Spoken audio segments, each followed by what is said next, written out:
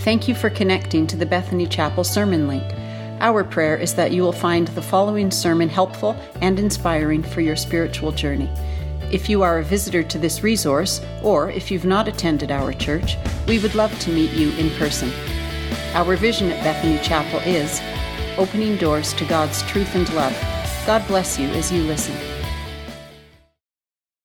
Today we're continuing our series, AD 30, which is basically a series on the chronological life of Christ. Now we're assuming that people who've put together those, sort of looked at the different Gospels and tried to piece it together, we're assuming they're doing it as well as we can. Some of the Gospels are arranged thematically, so we're not always exactly sure about where certain things are, but we're trying to do sort of a walk through the life of Christ.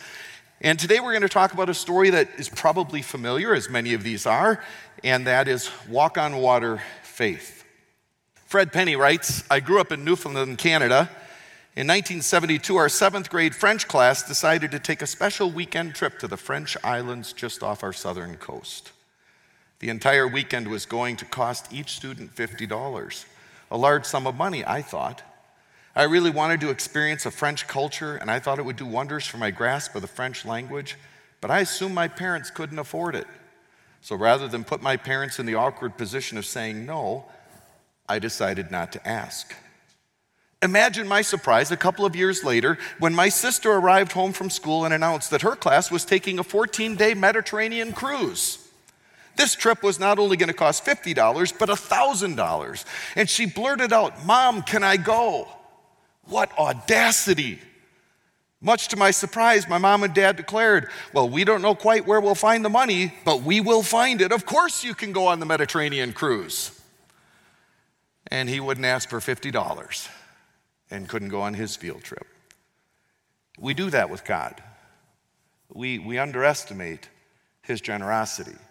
And Jesus actually talks about that many times.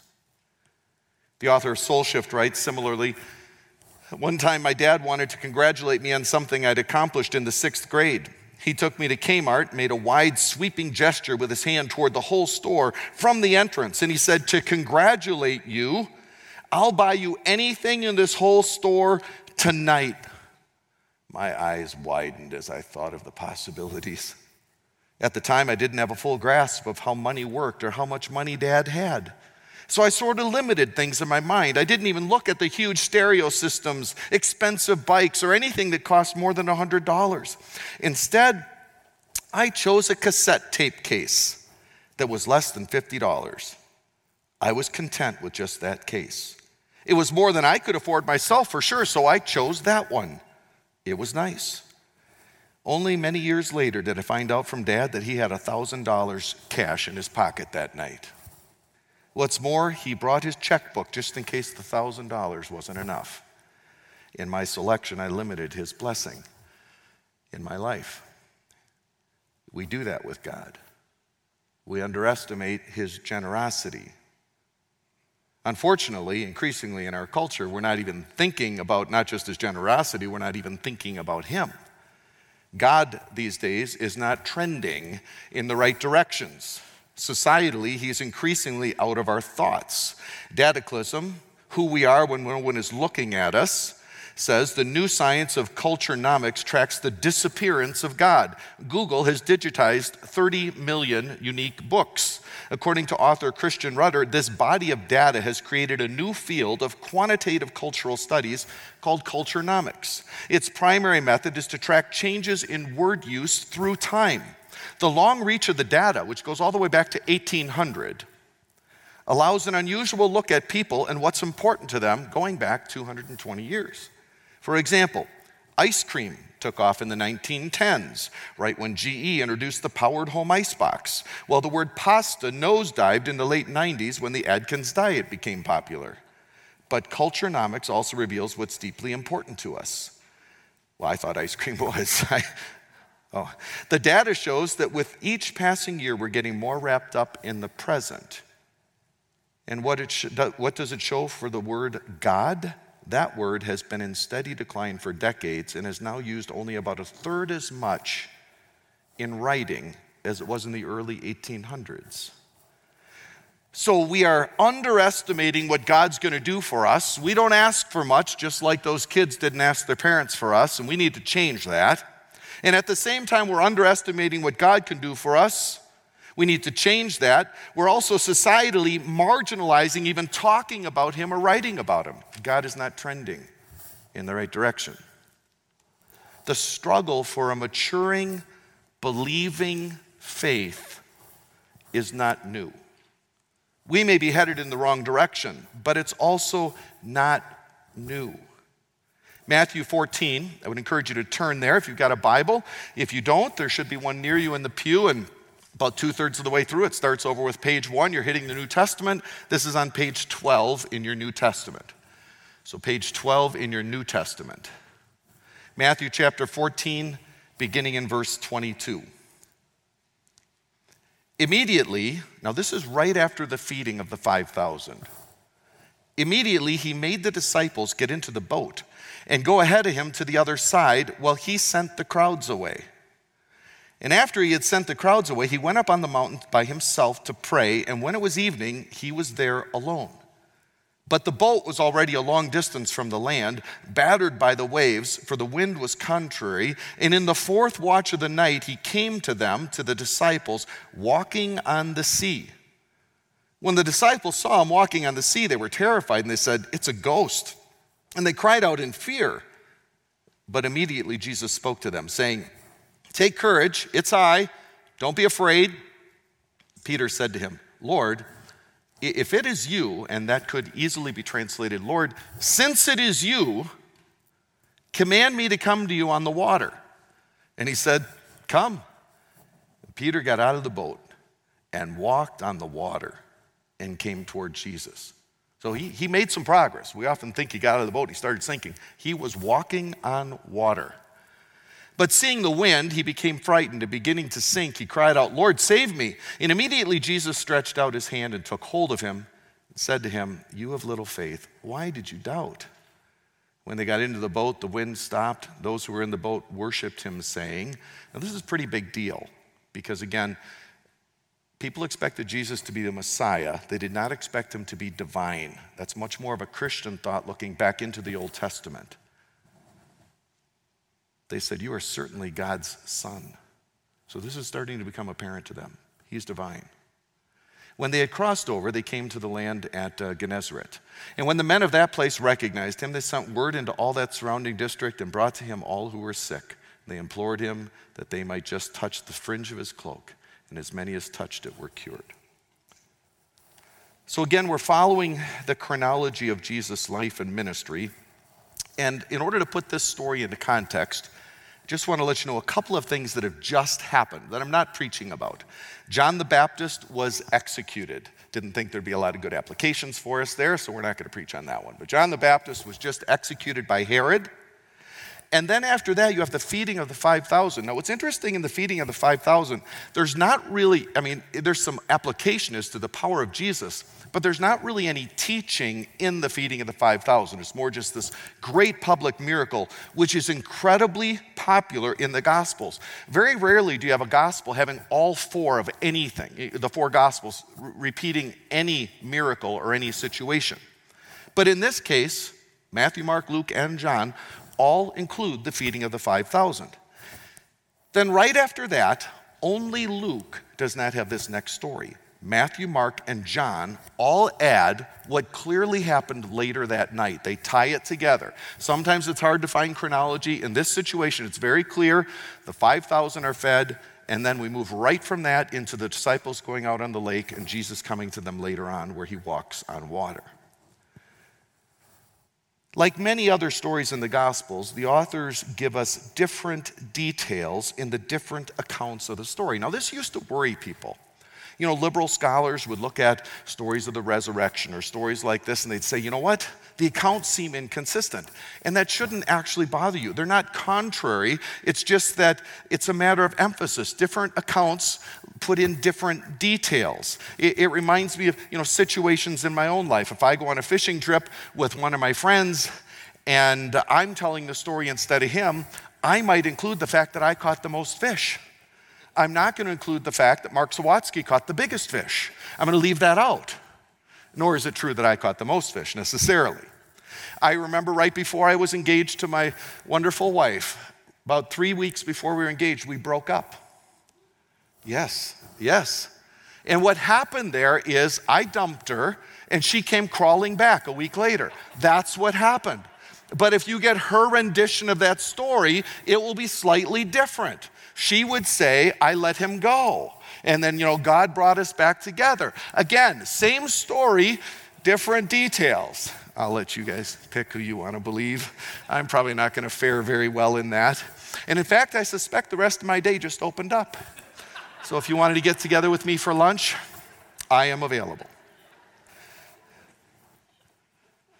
There are two very unique things that are like this, these details that are only mentioned in one place versus another. Only mentioned in one of the three accounts, in fact. Only Matthew mentions Peter getting out of the boat and trying to walk on water, and actually doing it successfully for a little bit. And only Mark ties the feeding of the 5,000 to this situation, actually ties them together. And I'll tell you what that is later. So we read Matthew because of the inclusion of Peter. So I want to talk about Peter a bit. But first, Jesus uses a series of faith-building events in the lives of his followers. He did it back then for his disciples. He does it for us. The purpose of the Gospels is to create faith in Jesus Christ in each of us. And sometimes the Gospel writers just come out and say, I'm writing this to you so that you will believe in Jesus as Messiah and Son of God. They say it that plainly. That's their purpose. They include stories from history. By that I mean real stories, to do just that, from the virgin birth to the resurrection. Those stories are there to help us to believe those stories and understand this is who Jesus was. He's God's Son. He's the Jewish Messiah. The virgin birth to the resurrection, everything in between, is to create faith in the person of Jesus. Now, what's interesting is these stories didn't happen to us. They happened to another group of people. They happened for us, but not to us. So in a sense, we gain faith from reading these stories about what Jesus did with his disciples, and also we gain faith when Jesus does the same things today in our lives in many ways. But when we're looking at this, we get to observe how Jesus did this in the lives of his disciples. So Jesus has just finished up the very famous feeding of the 5,000, which if you look at the text, you'll see that one of the texts says that it did not include women and children. So I would call this the feeding of the 15 to 20,000. This was huge. This is like a medium-sized city is on the side of a mountain getting fed through this miracle. And what you notice if you read the Gospels, particularly John, this feeding of the 15 or 20,000 breaks up in a hurry. It's like Jesus feeds the 20,000, he multiplies, the groceries that this little kid had in his lunch pail, multiplies that, all of these people are fed, and then immediately after they gather up the leftovers, there's 12 baskets full, Jesus gets out of there, he sends his disciples out of there. It's like, well, why wouldn't you sort of bask in the glory of what just happened? Why wouldn't you use this as another teaching moment? And here's the reason. John 6:15 actually identifies it. He says, right after that miracle took place, the people who experienced that were ready to make him king by force. They were like, dude, if you can do this, it's time to use this it's time to go viral with this, use this on a macro level, and let's, kick Rome out of here and get back our independence because we've got a miracle worker among us. All right, so Jesus doesn't want that to take place. The crowds would have made him king. They had seen enough for that. Jesus wants to avoid a political kingdom and the political motivations of his followers to just make him king. He wants to have more of a spiritual impact. So what does he do? He breaks up the band. He sends the disciples onto the sea. He gets rid of them immediately. He goes up the mountain to pray. He doesn't want anything else to happen that day with this crowd. But look what happens with the disciples. After this miracle, the one where Jesus walks on water and then calms the waves, so I'm kind of getting to the end of the story first. After this miracle, the disciples also go to a new level. So in verse 14:33, at the end of the story, those who were in the boat worshiped him, saying, "You are certainly God's Son." This is sort of new revelation. They worship him. They attribute deity to him. This is almost like the famous, "You are the Christ, the Son of the living God," that you're going to see in just another chapter and a half from Peter. "Who do you say that I am?" Well, some say Elijah, some say John the Baptist resurrected. And he says, "Well, who do you think I am?" Peter says, "You are the Christ, the Son of the living God." There was a greater understanding of that a chapter and a half later, but they're getting there already. And this is, I believe, the first time that the disciples as a group are really recognizing, you're not just a king. You're God. You see, there are degrees of faith being developed here in these stories. It's this continuing new understanding of everything that Jesus is capable of and who he is and his very identity. In the crowds, they're now getting to the point where you're the Messiah. You should be our king. And with the disciples behind the scenes, and they've seen a little bit more, you're God. See, God does this. He did this, and he does this. He sets this stuff up. And he's done it with his disciples here, where he sent them onto the sea. And it was not a coincidence. Jesus knew what was going to happen. He's setting them up so he can continue to display more of himself, so they have a greater understanding of who he is, and as a result, greater faith in who he is and what he can do in this world when he leaves. It was a setup for a faith-building experience. The water walk was not an afterthought. He could have stayed on shore and calmed the storm, but he didn't. Because he uses a series of faith-building events in the lives of his followers. And he does the same thing to us, sometimes uncomfortably. Kind of lets us dangle out there for a while, get in a difficult situation so he can come through and prove himself. And we don't always love the process. Second, faith grows when we learn to believe in Jesus more than a rational, natural outcome. So what I'm trying to do here is really identify what happened in Peter's heart when he's successfully walking on water and then isn't. So there's a little debate about where the disciples were headed that night, because I believe in one or more of the accounts the word Bethsaida is used. The problem is Bethsaida actually could be multiple different places. That town name was used of multiple places. But either way, Jesus has sent them onto the sea, and they're going to the other side, whatever that means. They could be going north, they could be going east, there's a lot of different places they could be going to, but they're supposed to get out on the sea. Again, Jesus is breaking up the band so that nobody can make him king. So he gets them out on the ocean where they're going to be isolated. And once they're there, storm arose. There's a little deja vu all over again. He's just calmed one. Now there's another one. So again, what's going on here is the Mediterranean Sea, the Sea of Galilee is 680 feet, I believe, below sea level. So it's very low. And there's cliffs on the outside of it that I believe rise up to about 1,400 feet around much of the sea. So there's some pretty big cliffs or mountains that are around it. And then you've got this deep basin, deeper than sea level. And so what happens at night is cold air moves in. It hits the edge of those cliffs and it drops. And there's a great sort of tumult between these warm air currents and cold air. So there's massive turbulence. Big storms without rain, just a lot of wind. It's like when a Chinook is coming over the mountains here. If we had a big lake here the size of the Sea of Galilee and a Chinook comes in, we would have this kind of situation. So that's what's going on here. It's a Chinook just before it was popular. So Jesus is in no hurry to show up. In fact, I would argue Jesus sort of delayed his showing up. He was praying, and this happens, I believe, a couple of times in the Gospels where people are trying to rush to sort of promote him. He tends to go back and pray. And sort of, maybe it's like, God, help me not to, take advantage of this earthly situation. I know what I'm here for. In those moments, he would pray. And in my opinion, he did everything he could to let his disciples sweat. And he does that. Remember the synagogue ruler who had a daughter who was dying? And Jesus could have gone right to her house, and he starts, and then he runs into this woman who's got this feminine issue, needs healing, and he sticks around till the daughter's dead. But then he raises her from the dead. Remember Lazarus, one of his best friends? People come to Lazarus, hey, you need to get over here. The guy, your best friend is dying. And Jesus waits a couple of days till he dies.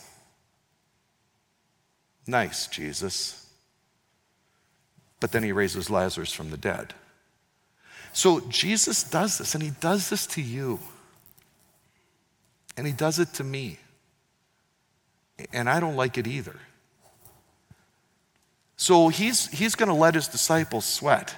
He finished his to-do list. He prayed. He grabbed a slushie from the 7-Eleven. He ate a kosher hot dog. He is doing everything he can to let these guys be out on the winds and the waves until it gets kind of scary. And finally, in the fourth watch of the night, which in Roman time is 3 to 6 in the morning. So he's let them be out there for a while, fighting the sea. It's 3 in the morning, 4 in the morning. He decides to walk on the water and go check them out. No boat. Gravity-defying, physics-defying water walk. And Jesus has allowed hours of this battle between his disciples and the storm to take place. So after 3 o'clock, he's out on the sea. He's kind of passing them. They see him. They assume he's some sort of a spirit or ghost. He identifies himself. He reassures them. And then it gets good. Peter shows up as Peter. I love Peter. The Bible is so honest about Peter. I kind of am Peter, just impulsive, act first, think later, brave, courageous. I love this guy. He'd put it all out there, knowing that it was going to be recorded for all of us to ridicule him 2,000 years later. He just was himself. So what happens with Peter? Peter says to Jesus, who's walking by on the water, Lord, if it is you, and that could just as easily be translated, since it is you, since it's you, Lord, and I know what you're capable of, command me to come to you on the water. Since it is you, command me to come to you on the water. So Jesus says, okay, Peter, come on the water. So Peter did. And he walked on water. Now again, the other passages don't include this, but he didn't sink right away. He walked on water. He didn't immediately sink. He was doing okay. He was making history. And then in verse 30, but seeing the wind, which you really can't do, it's just the use of language that we do. Seeing the wind, we see the results of the wind. He became frightened and he began to sink. And he cried out and he said, Lord, save me. Again, you don't see wind, but you see the chaos it creates. They were in a storm. You get in a storm, the Sea of Galilee is 3.5, 4 miles wide and a lot longer in length. I think it's about 4 miles by 7 or 8 miles at least. They're in a storm.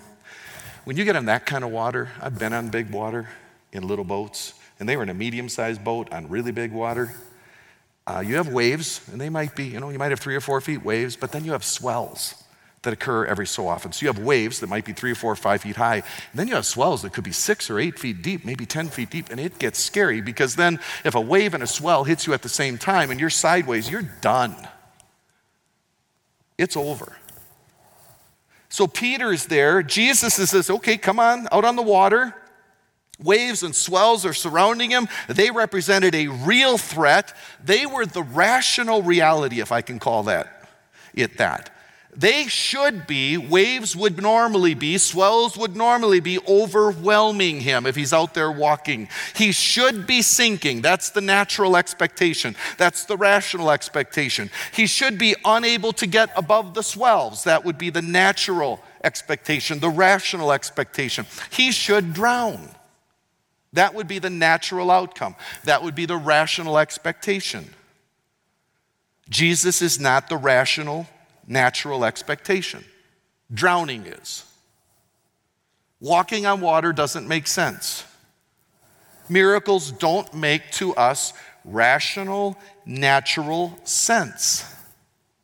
Jesus of Nazareth doesn't fit into our expectations of reality, our reality day to day. That's our struggle with faith. On one hand, we live in a world where, the laws of nature work. The scientific method is repeatable. The laws of nature govern everything. Sickness and disease lead to death. Miracles operate outside of our system of norms. They're not rational to us. They're not natural to us. God seems to be outside of our system. He created a system, and yet the way he operates when we bump into him seems to be somebody who operates outside of our system of norms. That's why miracles stick out. They operate outside of our system. There are no water walkers among us, except for ice fishermen. Faith in Jesus, faith in God only grows as we grow in our belief that he is going to invade that reality, that he is going to overcome that natural, rational reality, that he's going to penetrate that reality, that he's going to supersede that reality. That's when our faith grows. Those are the stories we have in the Gospels.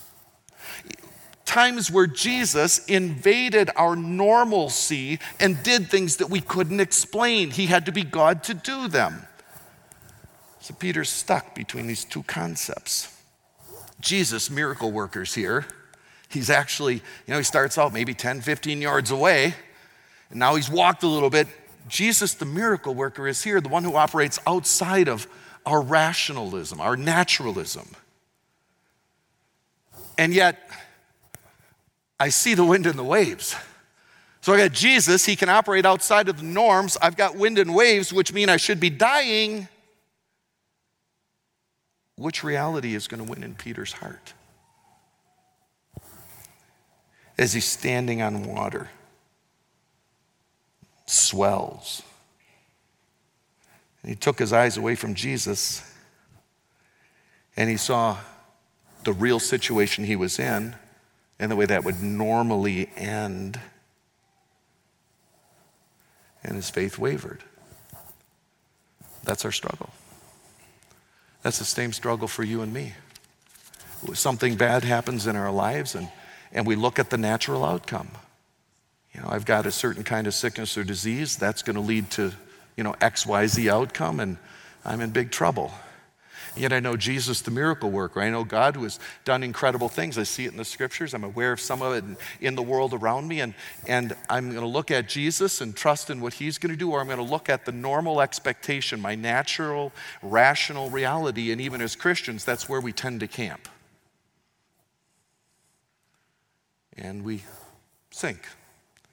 Our faith dies in that moment. Third, faith dies when we ignore the cumulative evidence of Jesus' activity in our lives. And this is where Mark does something quite remarkable. So Jesus has just performed the most public and inclusive miracle of his career, just a few hours before this, before the slushie and the hot dog and Father prayer and so on. So about 8-9 hours ago, Jesus has performed his most public miracle. 15 to 20,000 people experienced it, to the point where the Jews wanted to make him king. And not long before this, he performed 4 miracles that covered the 4 realms of human experience that were most common to them. There were many more realms he controlled, but he had calmed the winds and the waves in a 24-hour period before. He calmed the winds and waves. He had cast demons out of those 2 men on the Gentile side of the shore. He had healed this woman who had the issue of bleeding. He had raised Jairus' daughter from the dead. And in this 24 to 48-hour period, the gospel writers are showing us the power Jesus had over the forces of nature, the forces of evil, the forces of sickness, the forces of death. He can do anything. And so the point is, nothing should really be a surprise to the disciples at this point. I mean, wouldn't you agree? They've just seen all this and they just experienced the feeding of the 20,000.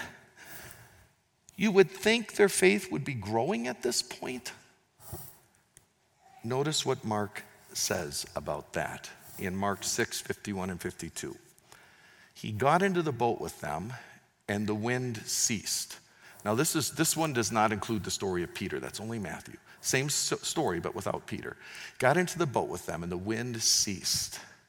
And they were utterly astounded. Right? Like, why are you astounded after what you've just seen 8 hours ago? For they did not understand about the loaves. Isn't that interesting? They didn't understand about the loaves and the fishes. Their hearts were kind of hardened.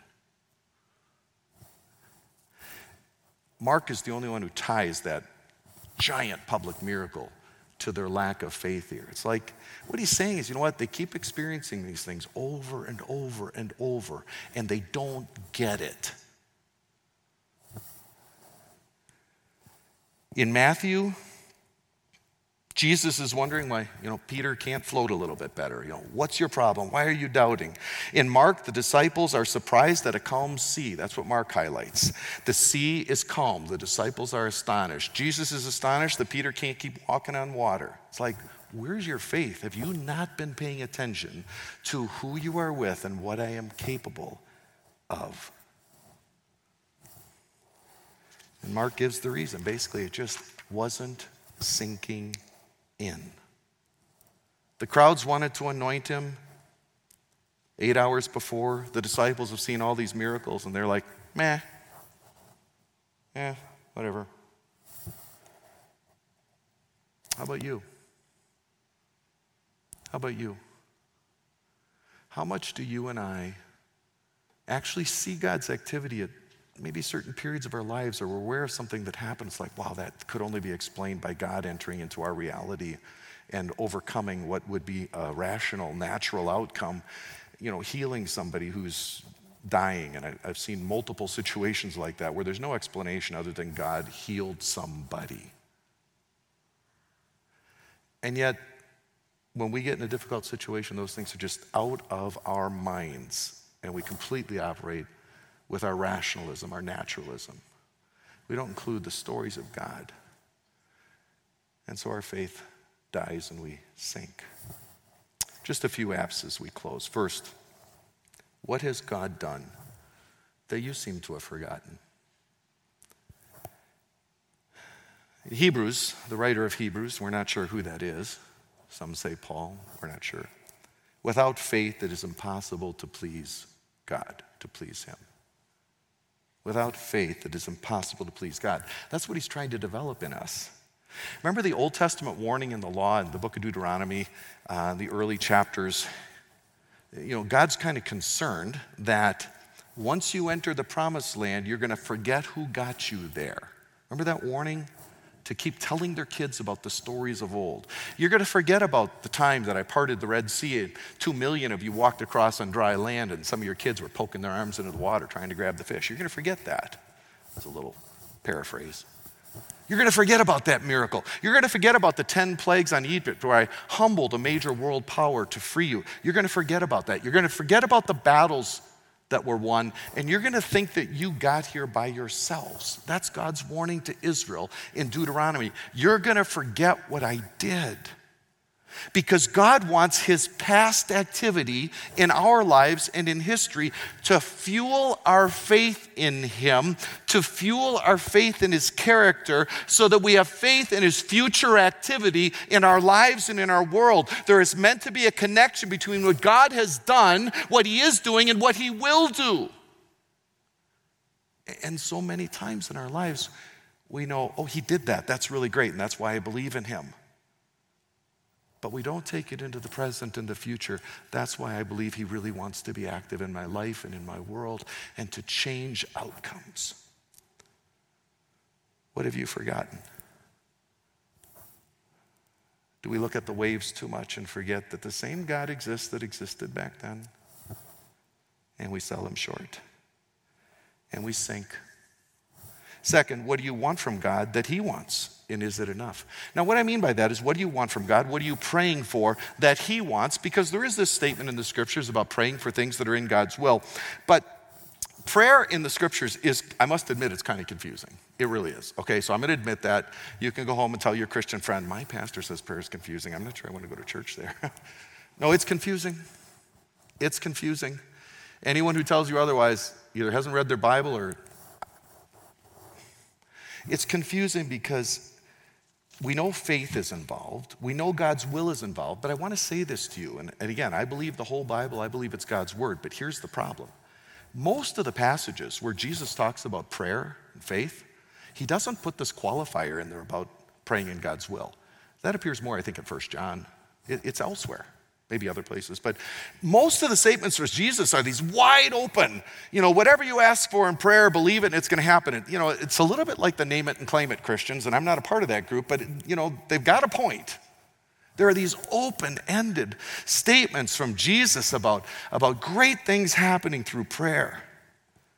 So Jesus seems to indicate that we should be moving the heart of a loving Father towards changing our reality and changing the world, and the prayer is a vital part of that.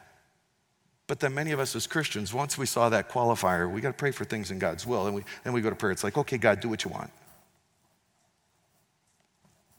And I hope it's good. And we lose all the sense of boldness, all the sense of those open-ended promises that Jesus talked about, all the sense that God really wants to do anything significant in our lives and in our world. And I don't know where the balance is, but I'm pretty convinced I'm not there. And I'm pretty convinced North American evangelical Christianity is not there. Pretty convinced that we have sort of adopted the view that prayer really doesn't move God's heart much at all, and we're just consigned to whatever he's going to really do anyway. And it's nice to pray, we feel close to God, but we're not really changing anything. That's not the way Jesus described prayer. I don't know where the balance is, but I'm pretty convinced that I'm not there. In his book, Beyond Jabez, Bruce Wilkerson shares the story of an old African woman who demonstrated faith in God's power to provide. She lived in a tiny hut, but she had taken in 56 orphans. A small group of Wilkerson's Dream for Africa volunteers arrived in this grandmother's native Swaziland to plant gardens. And on the final day of their visit, they came to her home, surrounded by the many children in her care, 56. I don't know how she kept track of that. A number of little gardens had been dug up all around the hut. No plants were growing in any of them. The volunteers learned that earlier on the same day, the woman had told the children to dig lots of gardens. When the children asked her why, since they had no seeds, she said, "Last night I asked God to send someone to plant gardens for us. We got to be ready for them when they come." Wilkinson's volunteers had come with hundreds of ready-to-plant seedlings, and God sent them to the very place where one of his servants had begged for his intervening hand to feed 56 orphans. The faithful grandmother and her children were ready when the answer came. All right, that's a true story. Bruce Wilkerson doesn't lie about stuff like that, okay? He's a trustworthy dude. You explain that. That's God. Don't we all want more of that? Finally, what's your wind and wave scenario that competes with your faith in Jesus? What I mean by that is, what are you looking at in your life that you're just expecting the natural, rational outcome in some difficult situation to the point where you just don't look at Jesus anymore? And I want to tell you, God still does stuff. His heart is still moved when people pray. And without hopefully committing heresy here, I don't want to pray for God's will. I want to beg God to change it, to shape it. Or else I don't understand prayer. David Fitch shares how the prayers of a church vanquished Satan's grip on a neighborhood.